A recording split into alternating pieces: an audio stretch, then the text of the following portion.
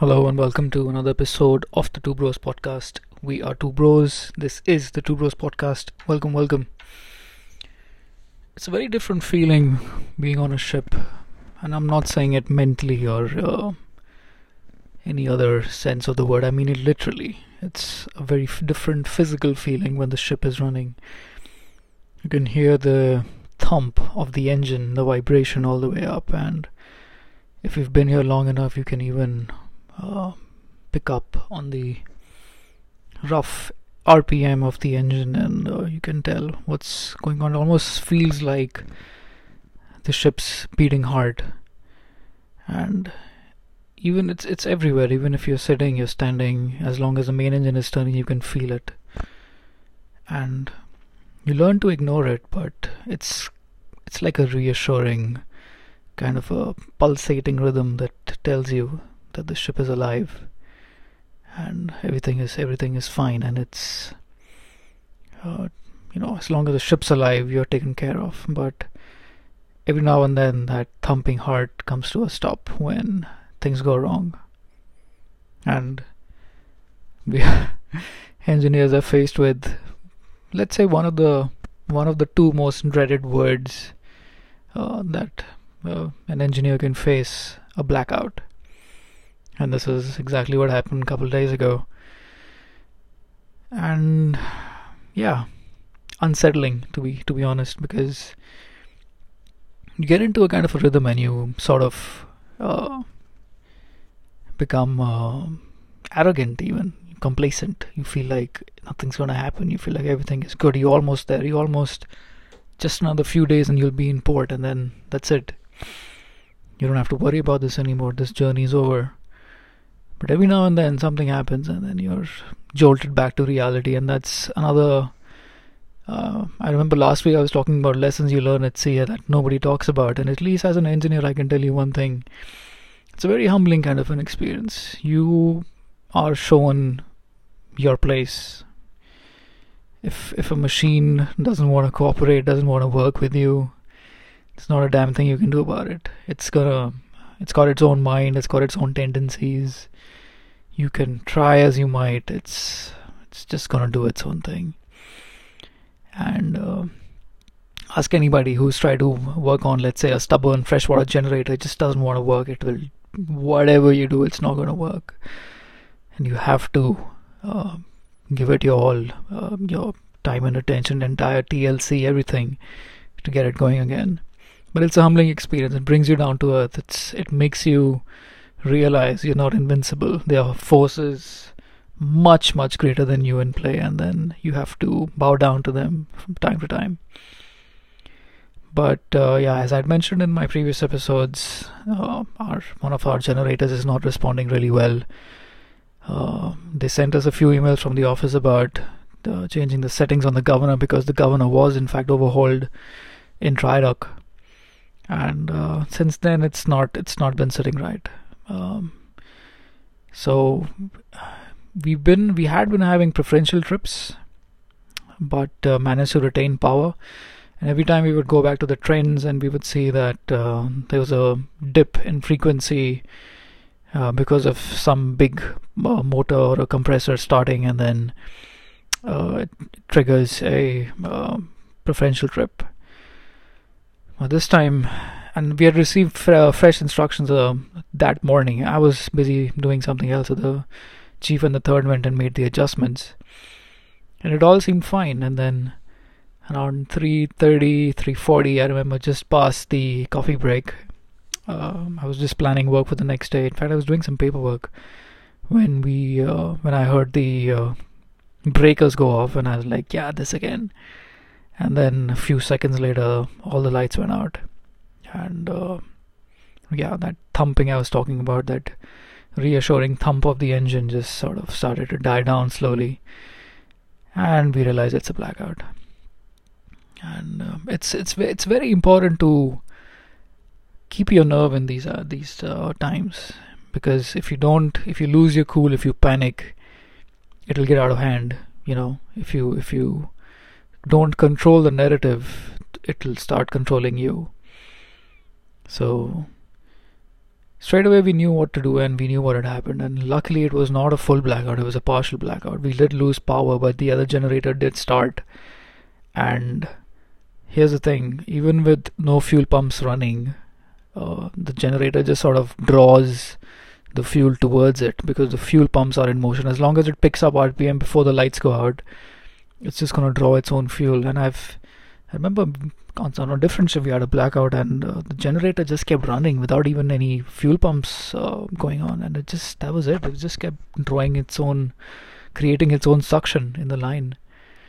So the generator did come online, and then we had power, but we had nothing. We had no pumps running, and the main engine was at 60 RPM, but the lube oil pumps had tripped. Everything had tripped, and so yeah, we got straight away. The first thing you have to focus on is care about your generator straight away, because it's got no cooling on it. The lubricating pump is engine driven in most cases, so you have lubrication but you have no cooling, and these things tend to overheat fairly quickly. So you got to get the pumps running, an LT pump running, and you have to have a cooling for your LT pump running, so you got to get a seawater pump running straight away. In addition to that, get your fuel pumps going straight away, supply pump, circulation pump, get that supply going. Once you have the generator stabilized, now you switch over to your main engine, lube oil pump straight away. If the bridge hasn't called, call them, tell them to come to dead slow ahead and stop straight away. You have to do this within the first minute. Alarms are going to be going off, people are going to be running, you have to tune all of that out. That's just how it is. And even if people are losing their mind around you, people are panicking, running around, which did happen, there were a lot of instructions being barked across the engine control room, but you have to ignore all of that and you have to stay in the zone and take control of the narrative. Once you get the lube oil pump going, get the jackets going, so make sure your engine is back to a complete stop, go through the pump page. And then you don't wait to start everything from the computer panel. Switch everything to local on the switchboard and then start the pumps over there. Get everything going. If you had your exhaust gas boiler running, get your circulation pumps running, because you shouldn't have it without circulation for a very long time. And then you start attending to the alarms. Once you have everything going on the main engine, again, depending on where you are, we were in the middle of the Atlantic. Straight away get in touch with the bridge, tell them to go to dead slow ahead, at least get the ship moving, get some propulsion going, get some steering going, get everything on.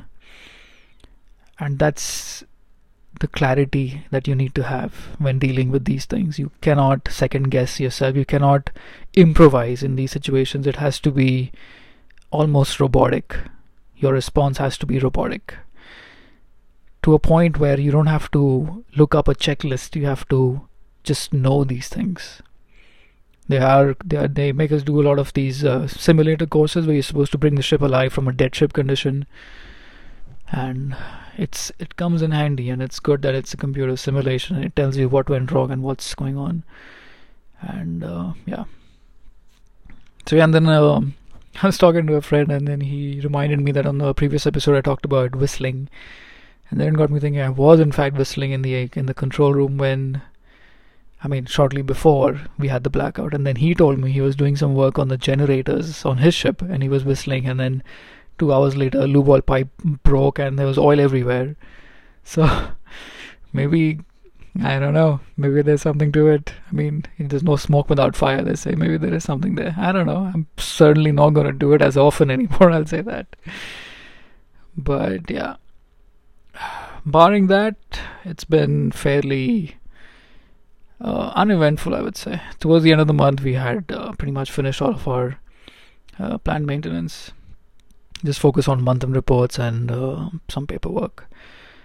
And a lot of cleaning. The engine room is completely painted now, and we had switched over to getting the engine control room floor waxed because it looked like a bus stop, to be honest. It was really bad, but now it's a lot better. So yeah, this was a major highlight, and it just sort of came out of the blue, and it kind of upset the rhythm a bit, because till then everything was fine. Post that, we got an email saying we are delayed, so we slowed down. And then we got another email which said, no, we have to maintain our original ETA, so we sped up again. Which is kind of the story of Africa. You just get a lot of ETA changes. I won't be surprised if they call again tomorrow morning to reduce RPM. And yeah, just gotta follow these whims and fancies. They don't stop chasing you. Barring that, not much happened. We had a barbecue this evening, had a fantastic sunset. I mean, it's just been insane. This Atlantic at this point, it's just been so good. There's been no moon, high pressure all the way, clear nights, clear days, perfect sunrises and sunsets. It's just fantastic.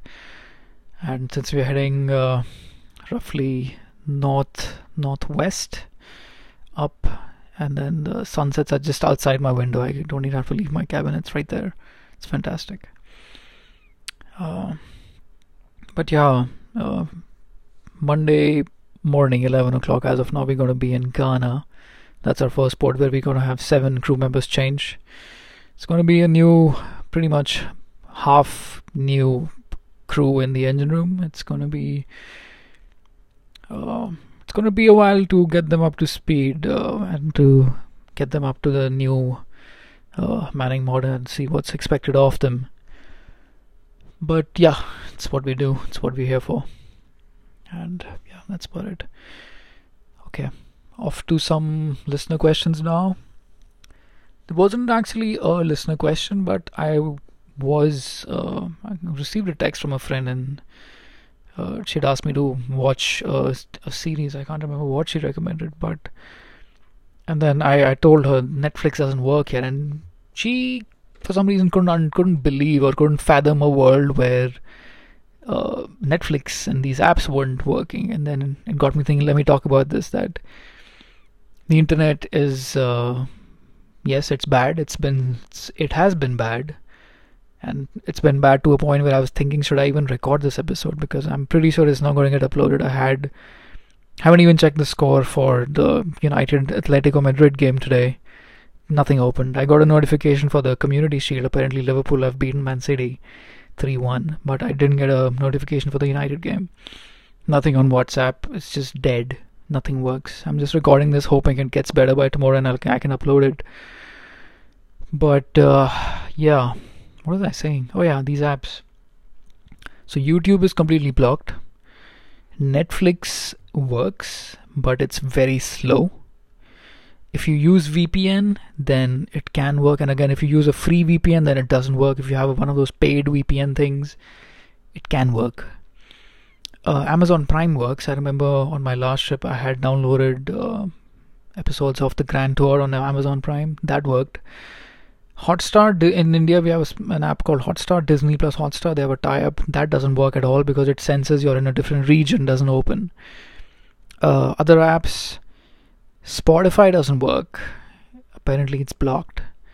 Apple Music works, but it does a very weird thing. Like even if you've downloaded a song and you play it and your Wi-Fi is on, it tries to download the lyrics or something and it just doesn't play, even if it's downloaded on your phone. So what you gotta do is you gotta switch off your Wi-Fi and then play the song, and then it plays right away. But if you have your Wi-Fi on, it doesn't work. I don't know. So it's got this weird quirk, and once it starts playing, you switch on your Wi-Fi again, then it just stays on. Very weird, very very weird. Spotify, I was told, is blocked, doesn't work. The podcast app works, but I can feel that they've reduced the bandwidth or they've controlled something, because I cannot even see if there's any new episodes released by the shows I follow. I have to switch on my VPN and then look for stuff, and then even then it takes a while for things to show up. What else is there? Instagram is alright. Instagram works day in day out because I guess social media is important. Facebook works, everything else works. And staying on apps for a bit, I was eavesdropping kind of. This was during the coffee break. Everyone brings their phones out and they're always staring into their phones. So I started reading a book, but this time I got 2 crew members discussing stocks.